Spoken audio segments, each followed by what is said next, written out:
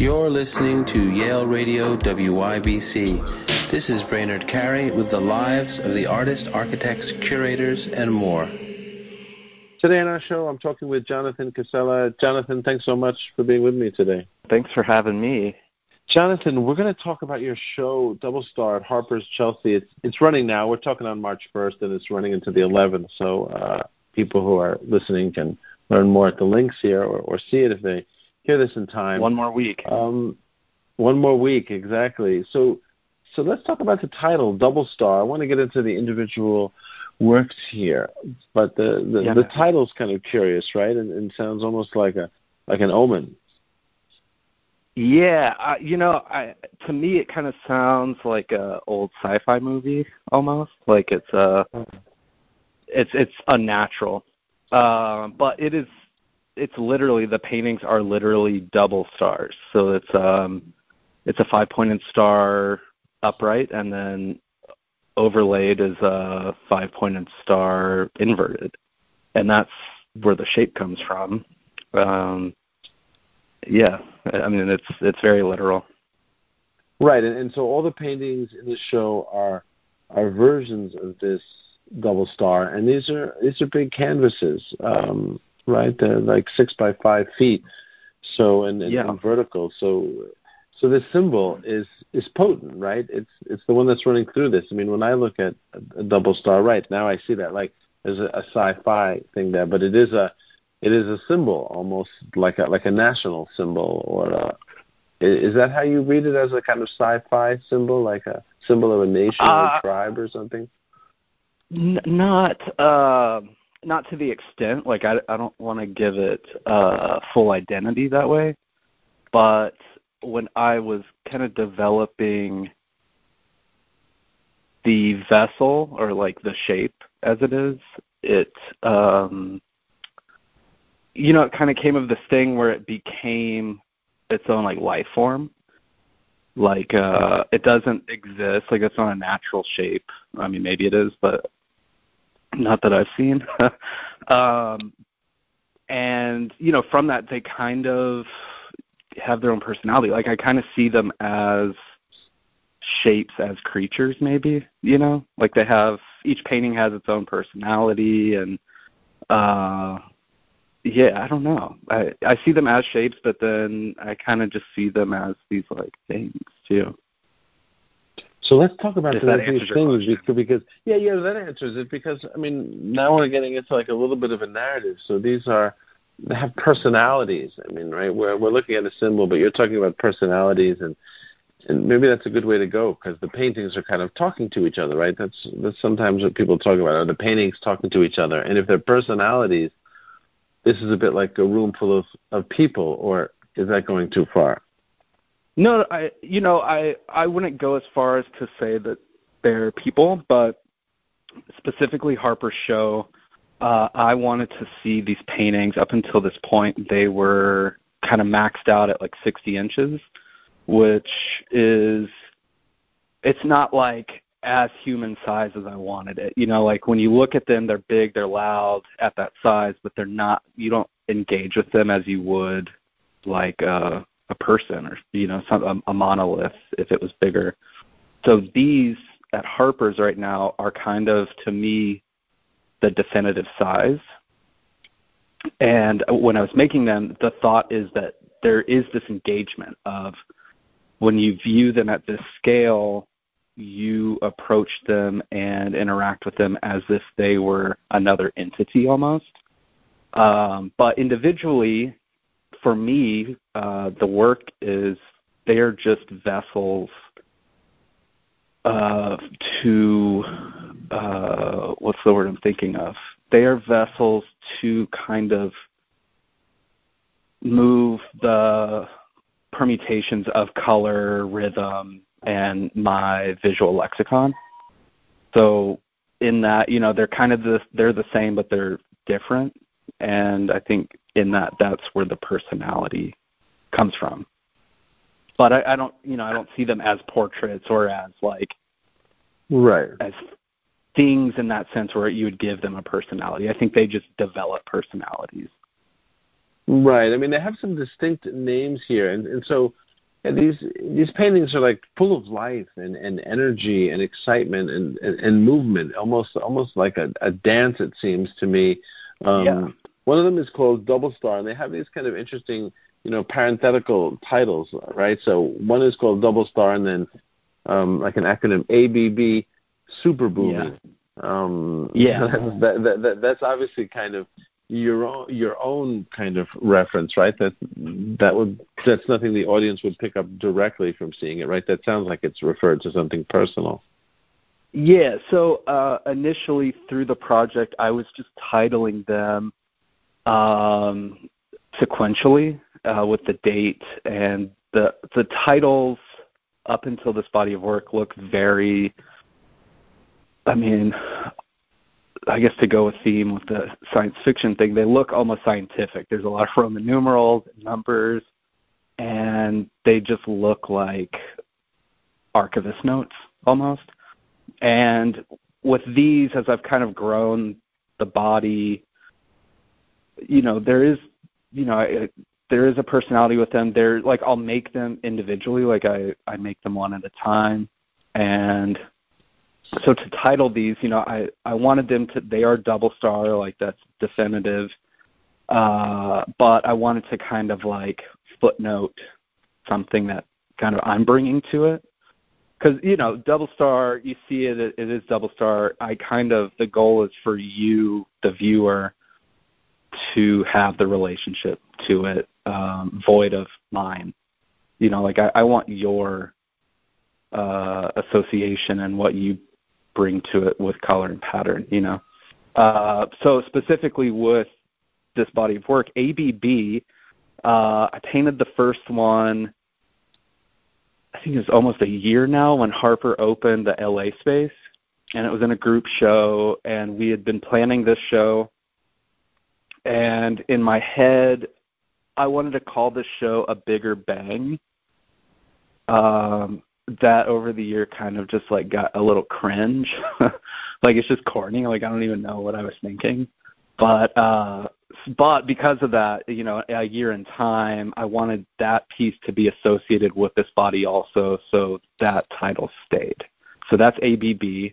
And then the words next to it are just kind of associative to, what I was thinking. Like, there's one like, Super Booming is kind of like a reference to that rap producer Metro Boomin. Do you know him?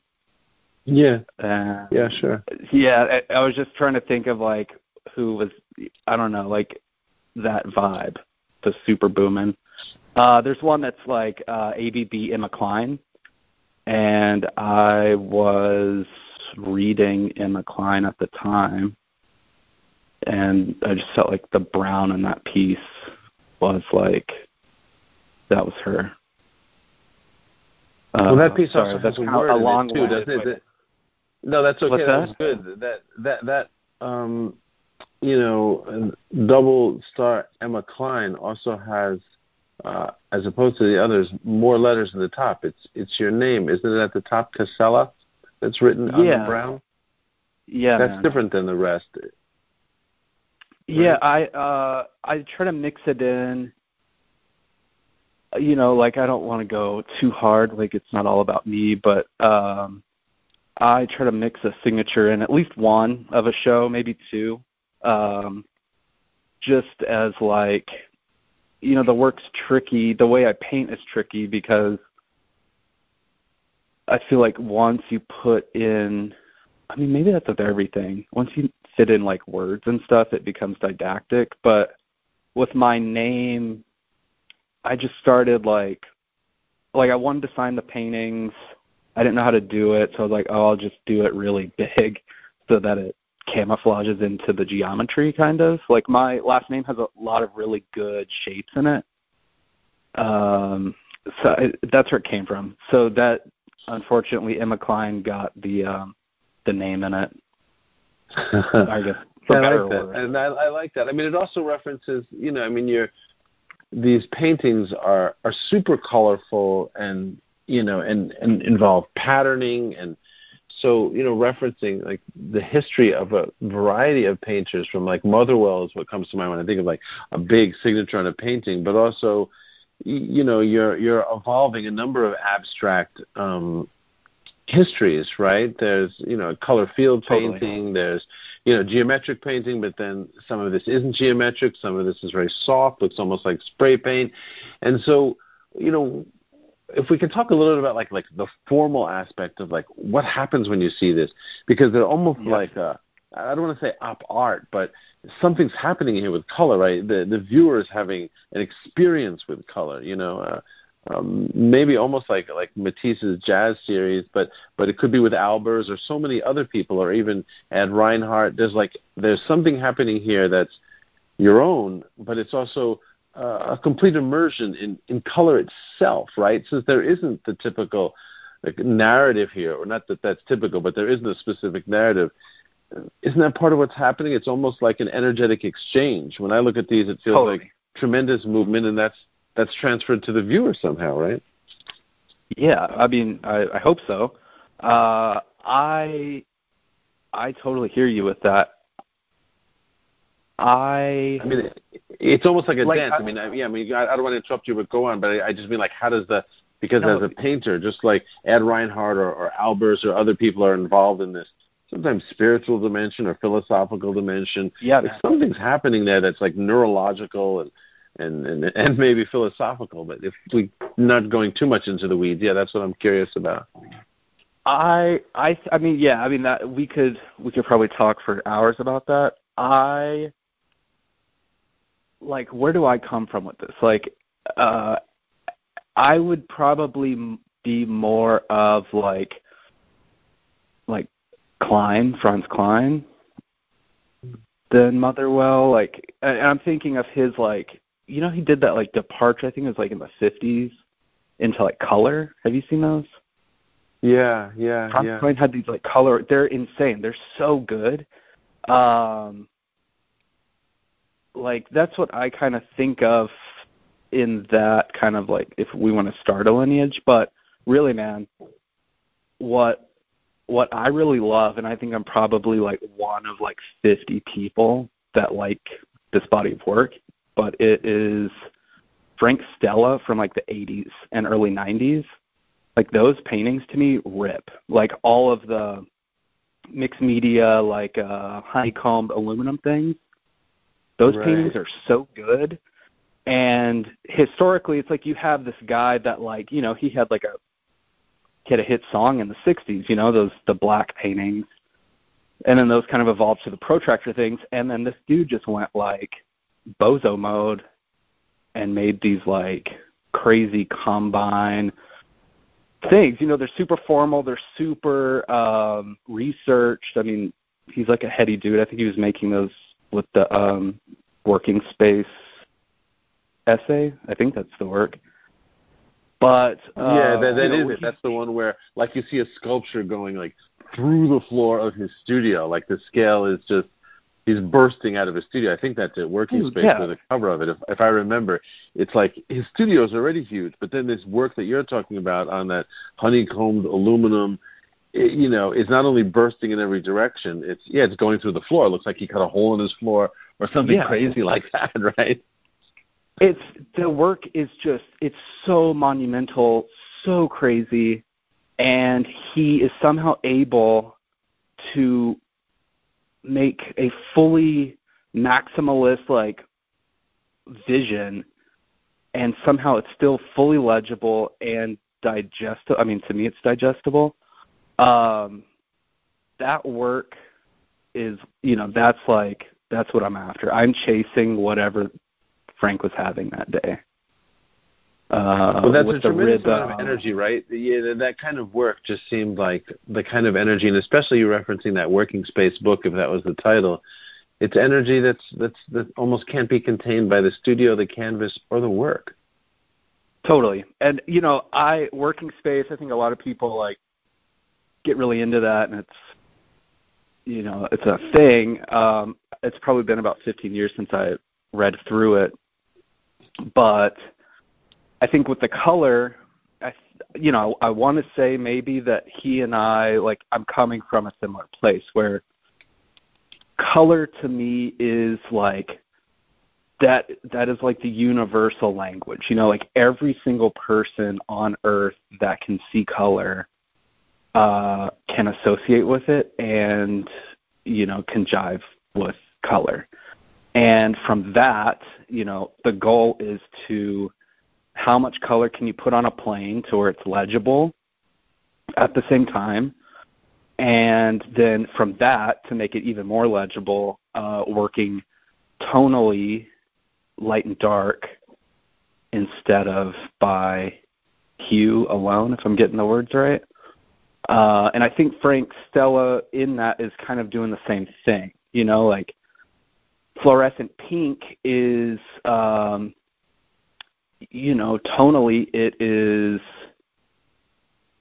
it's an avenue that you can take out of just paring down magenta or something, or like, fluorescent yellow to citron is, that's going to like make your cad yellow look a little darker and different. And I think kind of playing in that realm is fun. It's interesting. Well, that's really like color field study too, like Albers, right? Where you get these kind of illusions, what's happening, how colors next to each other start shifting everything. For me, that was one of my seminal experiences with art as a kid, seeing, an Albers and realizing like the colors are changing on here, at the edges. There's almost there's optical illusions taking place to some extent, right? Totally, man. Albers, like it would be interesting. I'm sure this exists. Yeah, that was the Homage to the Square. That was what I was thinking. Yeah, Homage to the Square, like to see what what the colors were that he started with. Because like you get them all three together and they change from the center to the border. But I would wonder what they would look like just out of the tube. Like that was like his thing, right? It was like just tubed paint. It was kind of like a ready-made thing. I could be wrong with that. Yeah, but somehow he got his specific colors. It seems, yeah. But man, I love that. Color. Color's just like special. Like I know that sounds like corny and hokey, but like it is such a like magical, special thing. Like once you start playing with it, and like. I don't know if this is the avenue, but part of the reason why I use and I'm interested in acrylic paint is because like that's what you get, like it's, a good acrylic paint, there's no real deviation. Like you're just kind of painting with the color, and once it dries, that's it. And I'm not like a skilled oil painter by any means, but from what I've experienced, oil paint is so finicky. There's not that like directness that you get with acrylic paint. Like I don't feel like I'm painting with color. Like when it's oil paint, I feel like I'm painting with oil paint. That is the color that I might want, if that makes sense. That does make sense, right? Whereas acrylic paint, you're getting this pure color right out of the pure color. Tube. It's so satisfying, man. You mix it and it's ready to go. And then in 15 minutes it's dry. It is like, it's so cool, acrylic paint. I love it. Well, these are beautiful, beautiful paintings. I mean, I imagine also talking about some of the colors that you just mentioned, this kind of hot pink or others, it seems that when you're using this kind of a palette, which we're not used to seeing typically in paintings, it also, this is my experience, changes the viewer's way of perceiving the world to some extent. Like we're attracted to the colors we're attracted to, but by you making these paintings and the viewer seeing these colors and being attracted to them because of the composition, maybe I'm going too far here, but I think that sort of expands your visual world a little bit, doesn't it? You're literally sort of teaching something. Dude, I would hope so. Exactly. Like I was telling Harper when we were installing the show that like I wish we had more colors. Like we can only see the spectrum that we're in, I mean, how insane would it be if you could just like pop in a new rod in your eye or something and just there was like another color, you know? So like just by experiencing like, you know, hotter colors, neons, whatever, to me that's kind of like juicing the spectrum a little bit. I mean that's why I use neons. It's like, you know, all neon is like kind of gross and like a bit much, but mixing in neon with just kind of, you know, like cat orange or like cerulean blue, that neon's gonna like bring everything to a different rate. You know, it's like talking extra fast or something. Right, I mean, right, yeah. Yeah, no, but that's beautiful. yeah, you know, I wish we had more colors. You know, and sadly, it seems like the only, you know, it's like they invented that new black. That like, Anish Kapoor created a black. Anish Kapoor, yeah. Right. Dude, yeah. I know. I mean, like, it would just be so cool if they invented like a new color. I would love that. Yeah, that would be cool. Jonathan, it's so great to talk about that as this kind of open-ended ending to this talk. Yeah. So I want to wish you well on this show. I want to ask you one more question, which is, what are you reading at the moment? It's off topic, but I'm always curious. Yeah. So I just cracked open Peter Haley's essays. Is it Halley or Haley? I don't know. I don't know. Well, one of them, yeah, but the Neo Geo painter, or however he was. Yes, him. Right. I was reading some of his essays specifically on color, and from like 91, like they aged great. Like they're still readable. They're still contemporary. That guy's a great writer. And then I was reading simultaneously. I read the first 3 essays in Pirates and Farmers, the Dave Hickey book. And then I just finished Patricia Lockwood's, what's it called? No One's Talking About This or something.